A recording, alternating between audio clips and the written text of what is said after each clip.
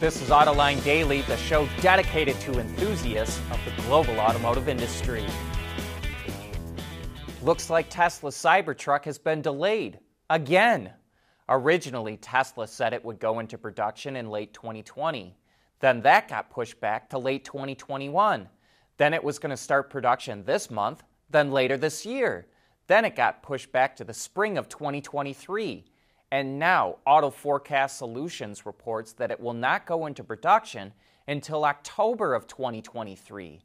And these delays have got to be driving 1.3 million people up the wall.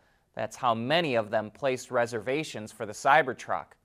But Elon Musk already warned customers that since Tesla can sell every car it can make right now, it doesn't make sense for the company to add new models to its lineup. The U.S. Postal Service is starting to change its mind about EVs. It placed an initial order worth nearly $3 billion with Oshkosh for 50,000 next-gen delivery vehicles, which will go into use late next year. But instead of 10% being electric like it originally planned, it's doubling that to 20% or more than 10,000 EVs. The U.S. Postmaster says it's making the move due to, quote, our improving outlook. And that should come as little surprise to the regulars here. As we reported, the USPS was using outdated numbers, like assuming that gasoline was only going to cost $2.18 a gallon. That's how it justified its previous EV plan. And I know there will be people out there who wish the Postal Service went even further, since 80% of the new vehicles it's buying get less than 9 miles per gallon. But there is a chance for more EVs. This was just an initial order. The USPS is slated to get as many as 150,000 next-gen vehicles. So if its outlook improves again, then the next order could have a lot more electrics. There's a fascinating report in Reuters about China's push into battery swapping for electric vehicles. If it's successful, it could make Tesla's supercharger network obsolete. NIO and Geely are teaming up with a battery swapping company to build 24,000 swapping stations by 2025. And Sinopec, which has the most gasoline stations in China, says it will add 30,000 swapping stations by 2030. But for swapping to really take off, car companies would have to standardize their battery packs. And none of them are interested in doing that right now because battery design is one way that automakers differentiate their EVs from the competition. Moreover, fast charging is getting even faster, and car owners may not feel the need to have to swap their batteries.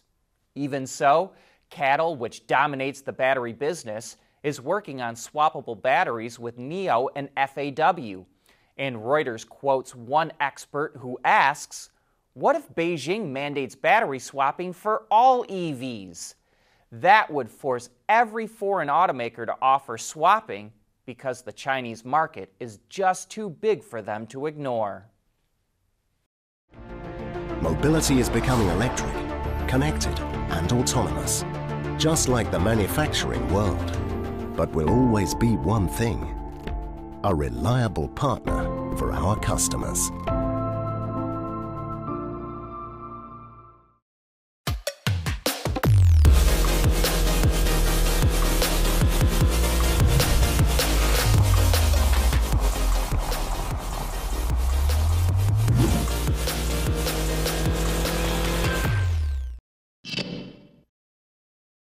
People made a big stink when Ford started dropping V8s and V6s in favor of Turbo 6s and 4s, but it seemed to have little impact on the company. Now Stellantis is going down the same route. It's coming out with an all-new twin-turbo 3-liter inline 6-cylinder engine, codenamed Hurricane, that's going to be offered in place of larger and less efficient engines. Some of the highlights include an aluminum block, forged steel crankshaft and connecting rods, dual overhead cams, special cylinder bore coating, integrated exhaust manifold, and high-pressure direct injection of over 5,000 psi or 350 bar. 2 outputs are available, Standard is 400 horsepower with 450 pound-feet of torque, while high-output versions will make 500 horsepower and 475 pound-feet of torque. Even so, it is up to 15% more efficient than larger engines. The Hurricane engine will be made in Mexico and start showing up in larger Stellantis vehicles sometime this year. Sticking with Stellantis, but shifting our focus to Europe, Peugeot is coming out with some clever new car accessories thanks to 3D printing. They're small pieces made out of a flexible plastic that feature a unique mesh design and fit right into the cup holder of the Peugeot 308. They're meant to hold sunglasses, a can, cards, and even a phone. It's also a great way to add a little flair to your vehicle. But it does take vacuuming, sandblasting, and painting the part after it's printed just to get that look. And one last bit of Stellantis news. Here's another teaser of a vehicle it's taking to the Easter Jeep Safari. This one is said to be an homage to a Jeep vehicle of the past that blends military grit and determination with Jeep's 4xe plug-in hybrid technology. The off-roading event kicks off on April 9th in Moab, Utah. We want to know what drives your testing. OTA, connected car, diagnostics, remote testing. Intrepid Control Systems is here to help you work from anywhere. Intrepid Control Systems, driven by your data. The chip shortage, soaring raw material prices, and the removal of government subsidies for new energy vehicles, or NEVs, is forcing automakers in China to raise prices. Gasgoo reports that both startups and traditional car makers are raising the prices of their NEVs, which include plug-in hybrids, BEVs, and fuel cell vehicles. For example, XPeng increased the price of its P7 model by more than $5,000 this month, while Tesla boosted the price of its models between $1,500 and $3,000. And we expect more automakers to follow suit, and we also wonder when the price hikes will hit the U.S. market. Maybe automakers can hold off on doing that because of the fat margins they've earned can offset the rising costs. Volkswagen is delaying the launch of the ID.5 because it doesn't have enough wire harnesses to build the EV. Ukraine is a major source of wire harnesses for European automakers, and Russia's invasion of the country caused shortages that led to production disruptions, including the ID.5. It was supposed to launch next month, but VW will now introduce it in the first week of May. COVID is once again disrupting the auto industry in China. Earlier this month, several automakers had to suspend production after the government implemented lockdowns because of a surge of the virus. And now the Beijing Auto Show is being postponed. It was supposed to be held in late April, but organizers decided to delay the show because of COVID. But a new date for the event hasn't been decided on yet. Even though aerodynamic simulation is quite sophisticated, computers can't predict everything. There's still a need to test cars in a wind tunnel.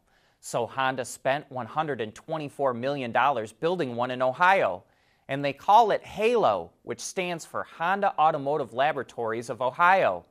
Honda is using it to refine the aerodynamics of its production vehicles, as well as to reduce wind noise.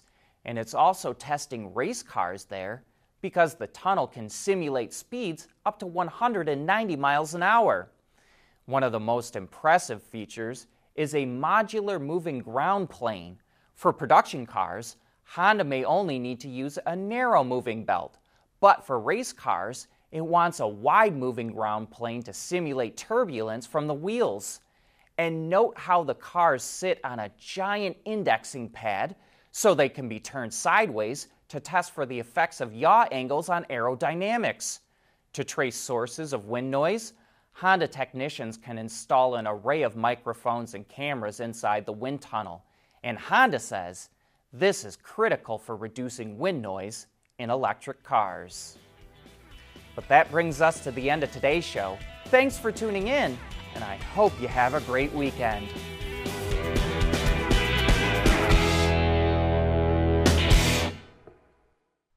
AutoLine Daily is brought to you by Bridgestone, solutions for your journey, Intrepid Control Systems, over-the-air engineering, boost your game, and by Schaeffler.